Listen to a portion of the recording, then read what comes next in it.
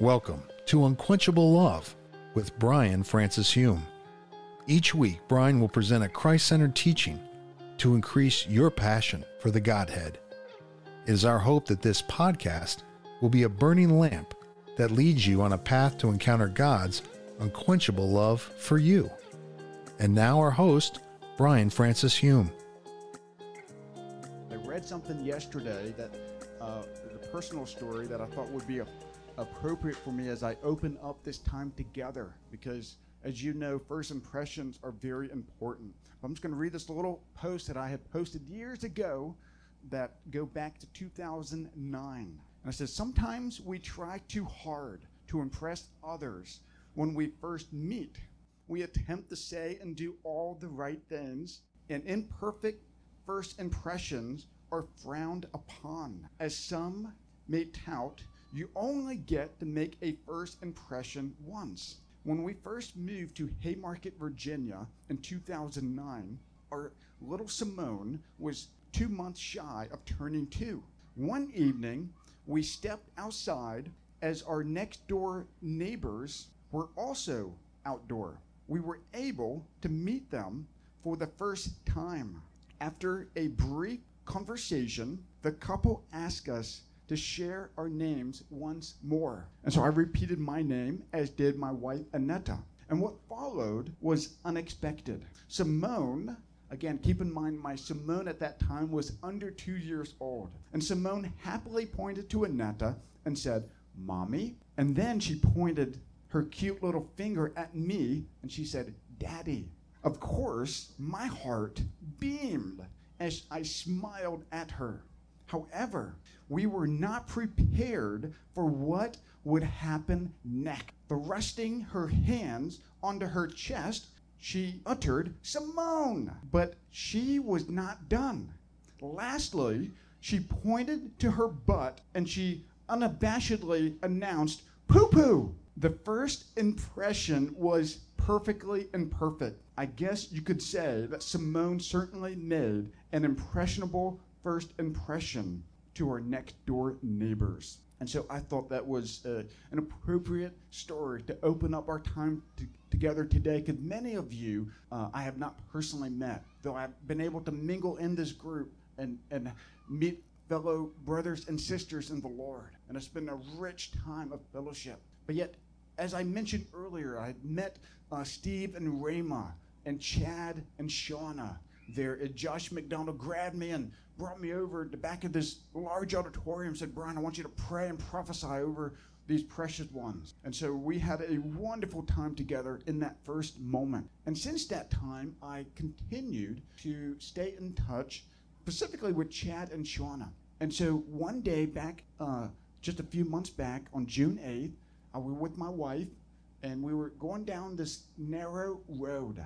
Suddenly, out of the blue, I thought of Shauna. And when I thought of her, I had this pain of regret hit me in that moment. And you might be wondering, did you have this pain of regret when you thought of Shauna? Now, Shauna, keep in mind, she was the one that ministered last night, and she did an amazing, powerful job. She is such a beautiful display of the prophetic voice of the Lord. And so in that moment, I realized that I had not followed through on my word to her, because she had sent me some prophetic dreams she had from the Lord. And she asked me, "Brian, would you look over these dreams and let me know if God speaks to your heart about the interpretation?"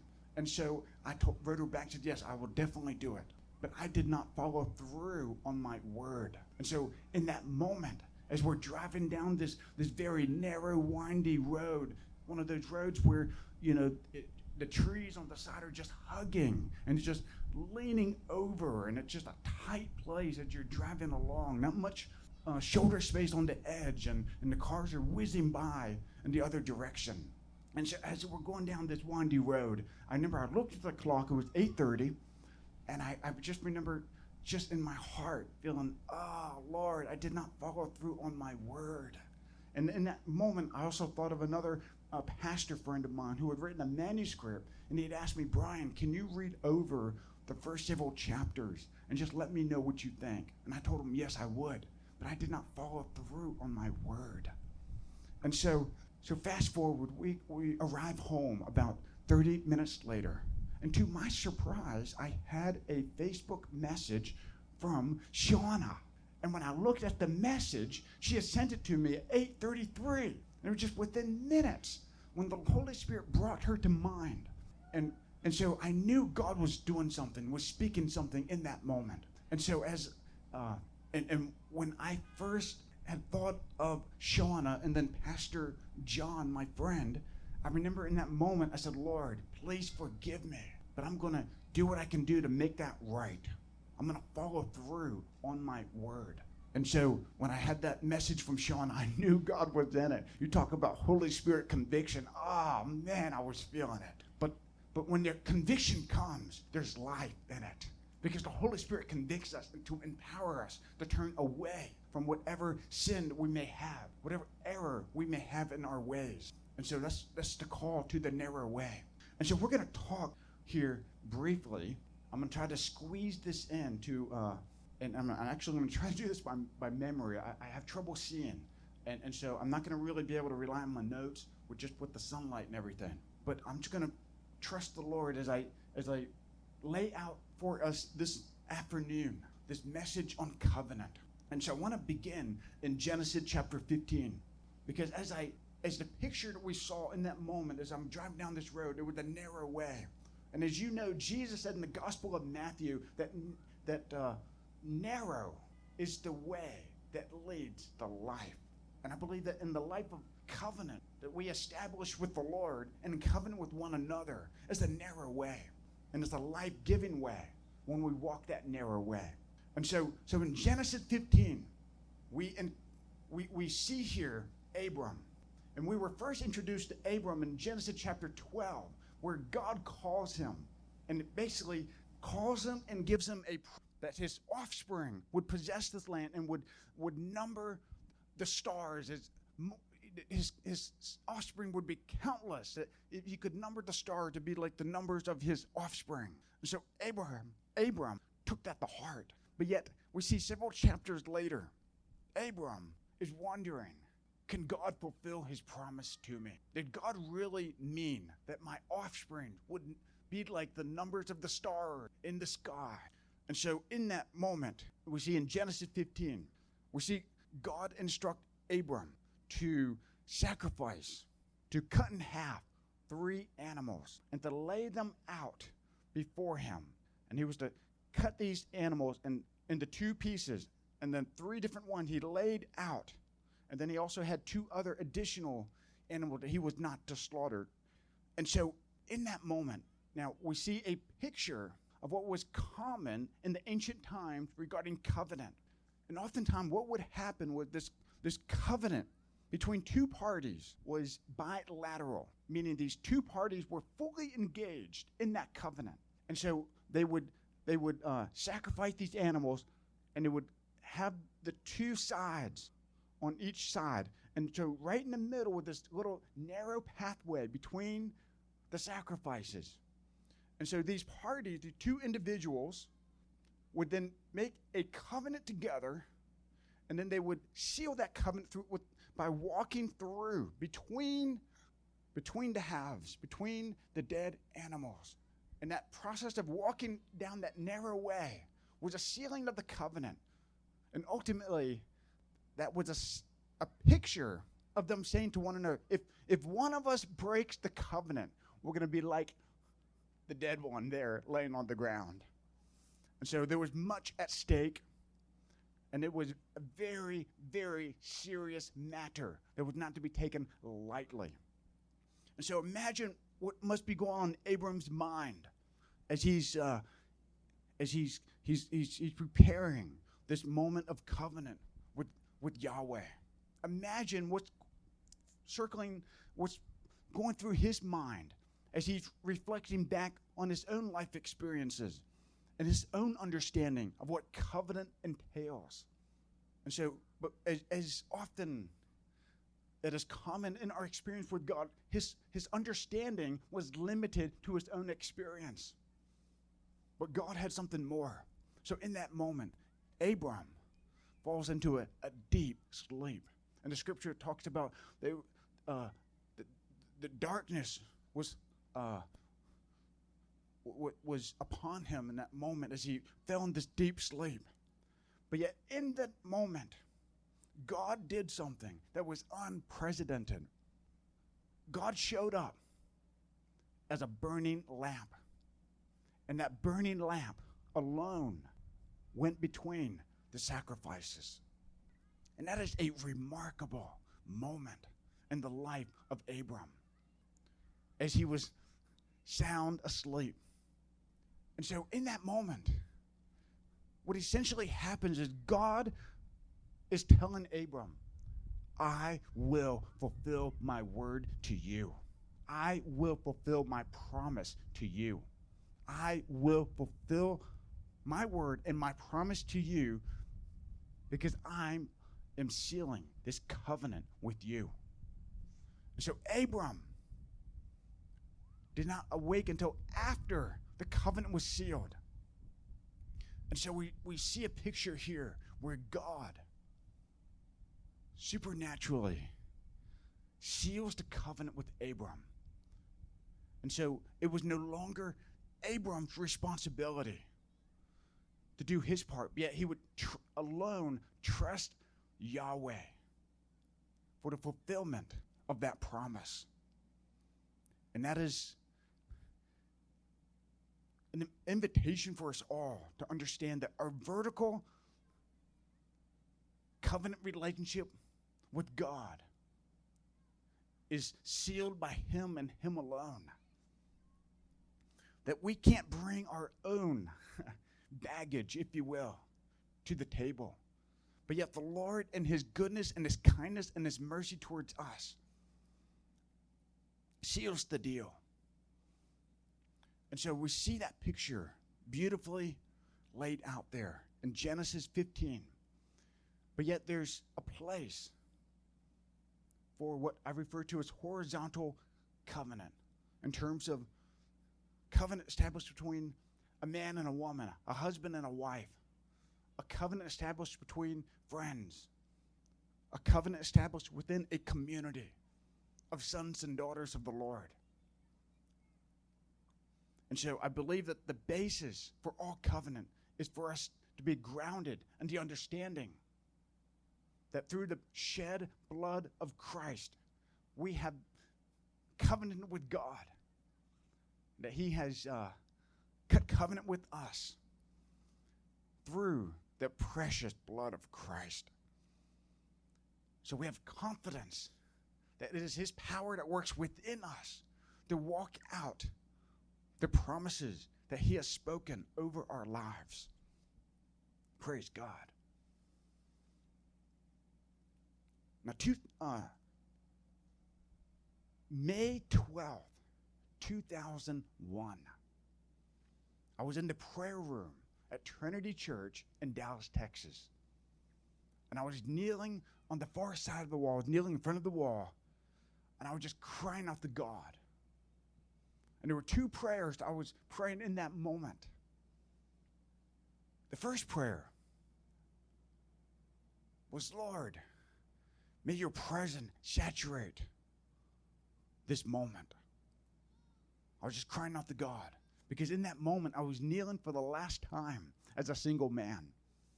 And I was just crying out to God, God, your presence, may your presence be here during our wedding ceremony. And then there was a second prayer that I was praying in that moment. And the second prayer was something like this: Father, grant me the revelation understanding of this covenant I'm entering into with this Polish beauty. Because I knew as a young man that my understanding of covenant was lacking. And I was just crying out to God, God, I need to know, I need to understand your perspective on covenant. And so God graciously, immediately answered the first prayer, our wedding ceremony. Ah, precious, precious, precious. God's presence was there. The second prayer took much longer to answer. Because sometimes the answer to prayer requires a journey with the Lord. Can I get an amen? And so in this process of understanding covenant, I've had to walk the journey with my beloved bride of 20 years. And there's something I've learned in this process that I want to share with you guys because I believe it applies to our covenant with God, with our spouse, and with those whom God has called us to covenant together with. And this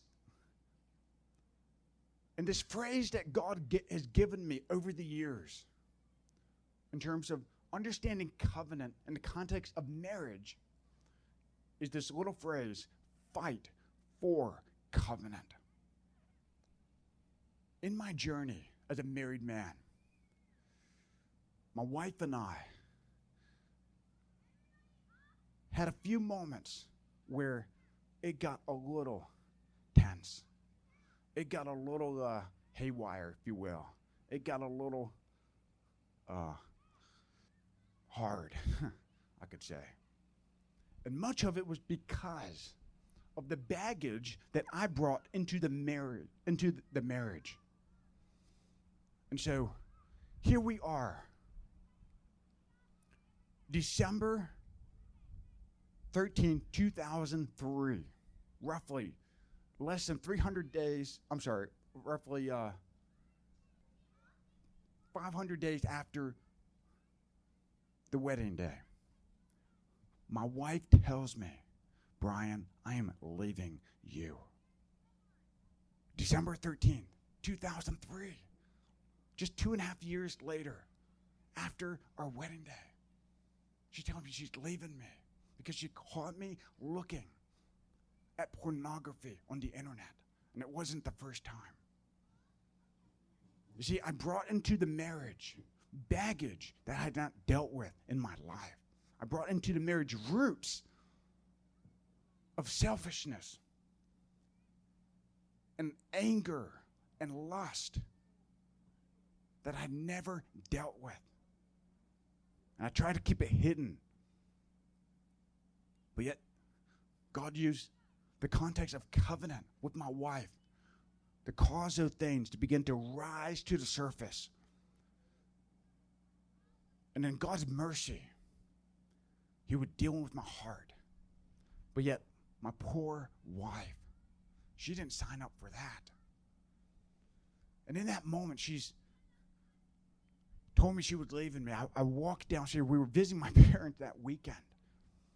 I remember I walked downstairs, and my dad looked at me. And my dad's not a believer. And he knew something was wrong with his son. What's wrong? And I looked at him, and I said, she's leaving me. And I began to wail. Have you ever wailed from a deep place? And in that moment, my dad came over. And you got to keep in mind, up to that point, my dad had only told me once before that he loved me. And we never really hugged or anything like that. I think it was one time he hugged me.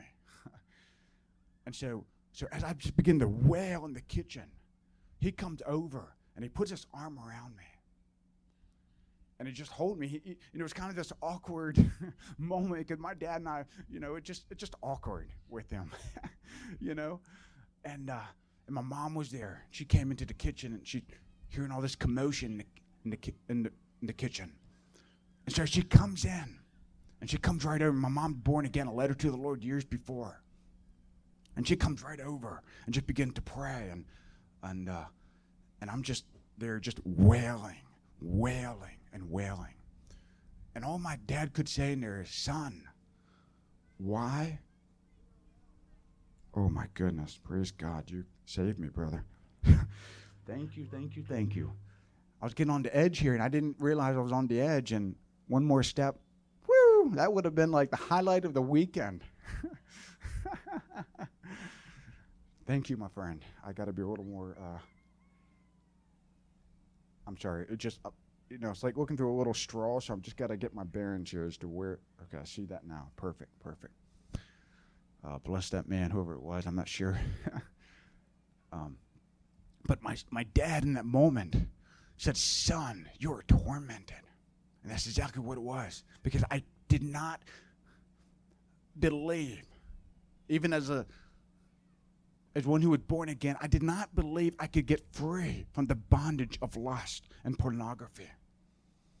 And so when my wife, minutes later, comes down the steps, and she sees my dad embracing me, and somehow in that moment, she has a turn of heart.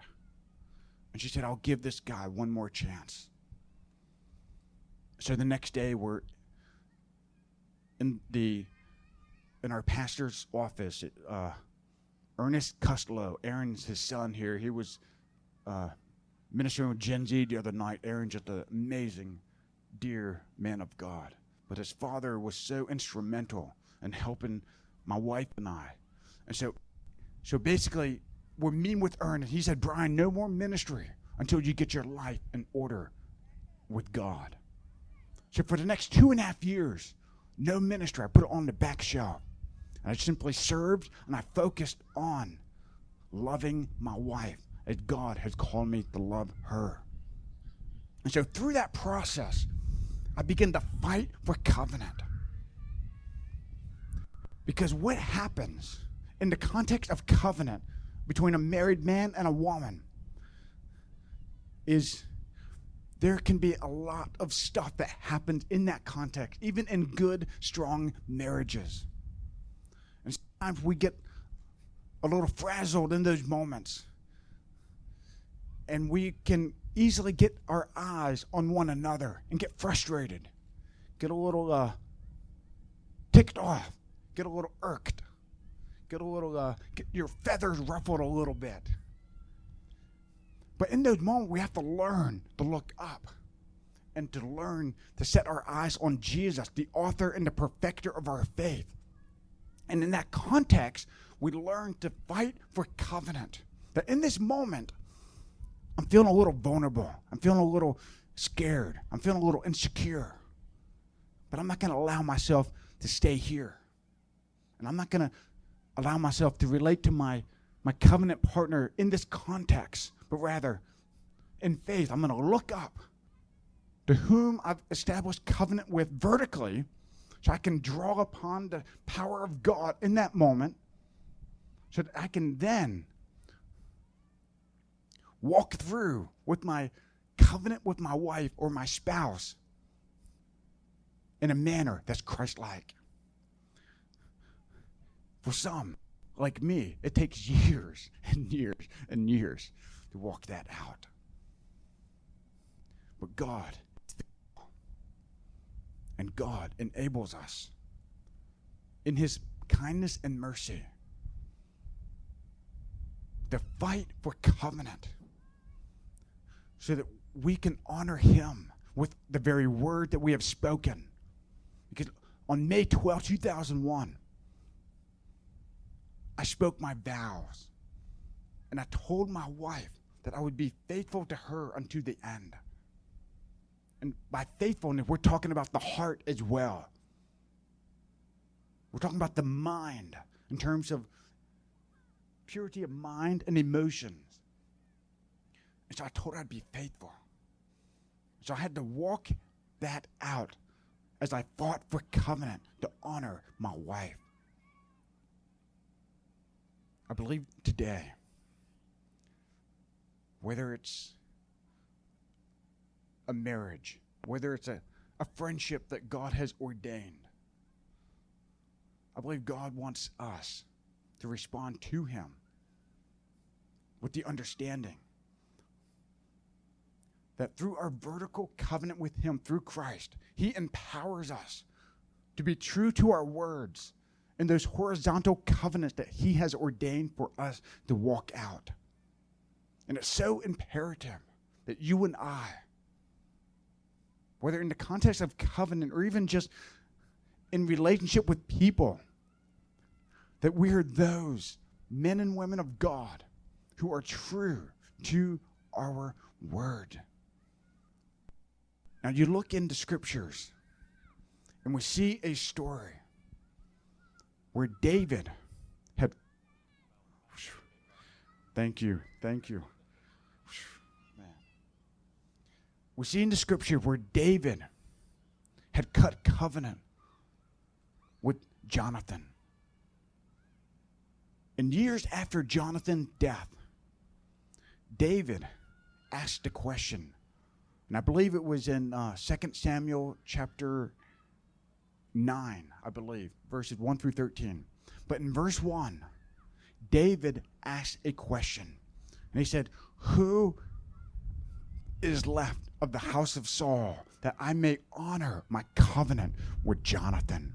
Whom may I show kindness to? And there was something in David's heart that he understood covenant, that he needed to honor his word. He needed to follow through on his word. And so he took initiative and was able to locate a grandson of King Saul, who was the son of Jonathan. And to be quite frank with you, I'm not going to try to pronounce his name because I'll butcher it. But it started with an M. It's a really long name with the letter M. And so Jonathan was able to find him, and he invites him to his table. And he shows kindness to this man who was lame, who was unable to reciprocate anything towards David. But that didn't matter, because to David, the most important thing was that he followed through on his word with Jonathan. In 2012, I met a young lady, two young ladies at the School of the Circuit Riders in L.A. And at that time, I was 37. I was the oldest guy there. It was the YWAM base, and there was a 2-week School of the Circuit Riders. And I met a lot of young people that were just hungry for God. But after that 2-week period, there were 2 young ladies I kept in touch with. And one of them, Christine, ends up getting married about 2 years later. And through that relationship, I began to mentor and disciple this young couple. And we finally meet April 10, 2016, the day after Zeus and Now in L.A. So we're meeting at the hotel lobby, and we finally get to meet for the first time in terms of, I get to meet them for the first time as a couple. And it was just a God-ordained moment. And so since that time, I've walked with this precious couple, Jason and Christine King, precious couple. And they've invited me into their life as a mentor, as one who would speak into their life. And so about a year into it, there were some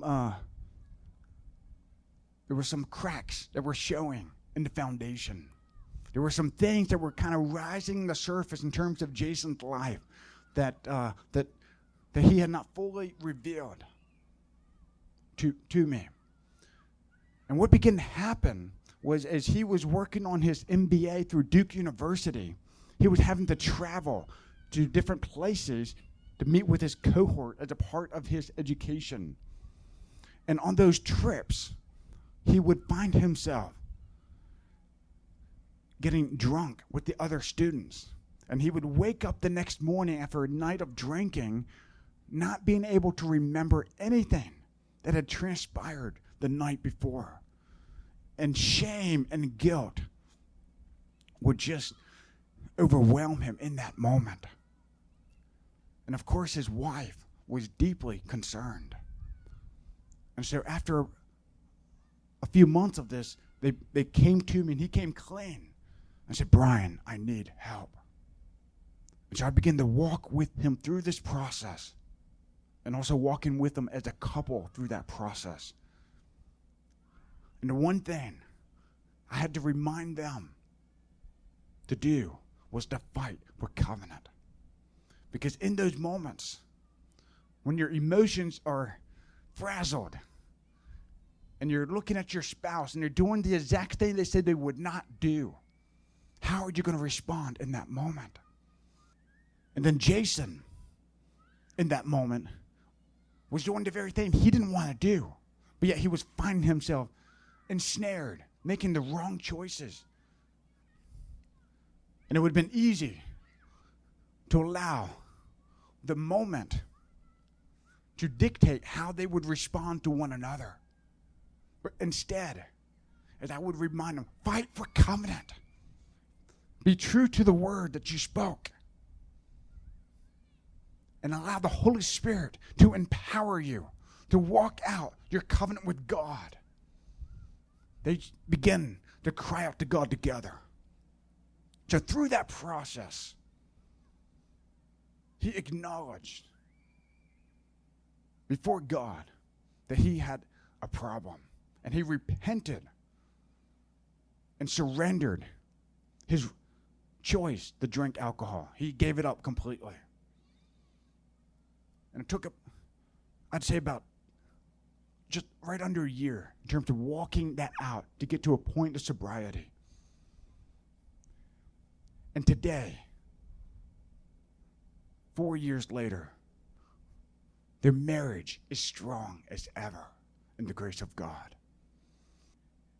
They now have a beautiful daughter, a little precious daughter that they are just so grateful for. But it required a choice on both of their parts to fight for covenant. I want to ask right now,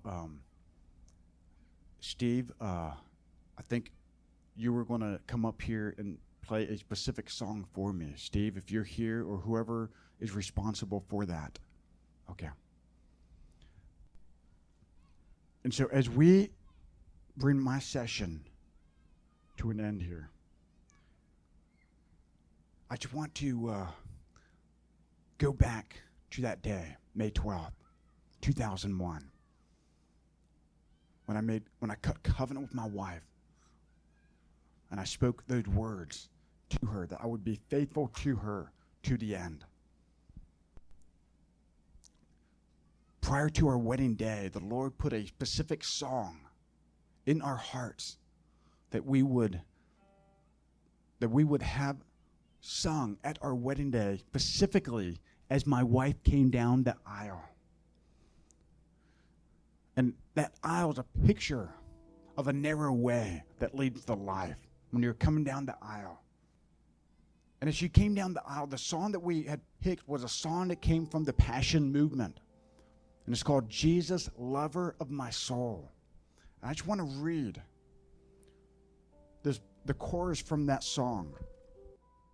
As my beautiful bride came into that sanctuary, she walked down the aisle, these words were sung.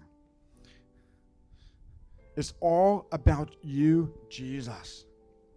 And all this is for you. For your glory and your fame. It's not about me.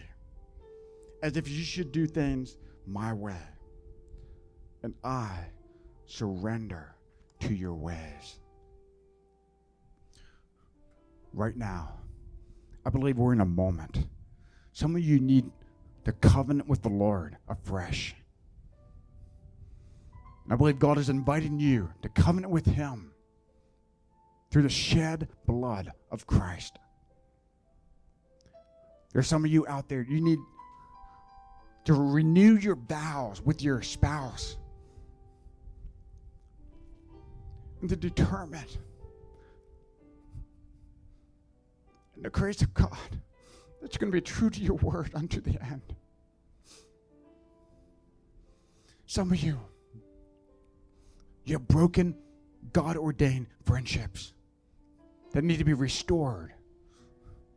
You need to, right now, reestablish covenant. If we sing this song, I believe God wants you to step out.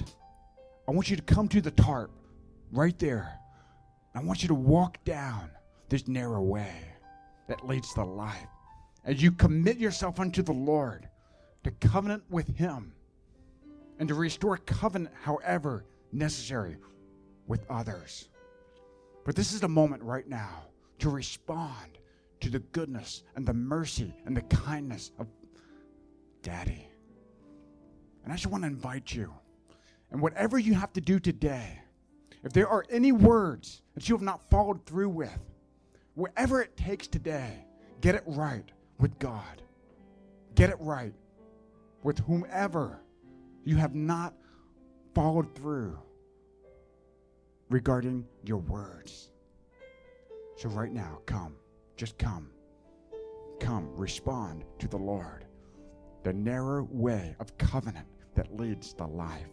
So Father, right now, we thank you for the power of your Spirit. Holy Spirit, we come as you cut covenant with us through this precious blood of Christ. Thank you, Father. Holy Spirit, bring revelation to the heart right now. And Lord, I pray right now, even for the wedding vows. God, I'm praying for the marriage covenant, God, to be restored even today as couples walk the narrow way. Thank you, Father. This has been Unquenchable Love with Brian Francis Hume. Join us each week as we pursue God's heart for passion, purity, and prayer.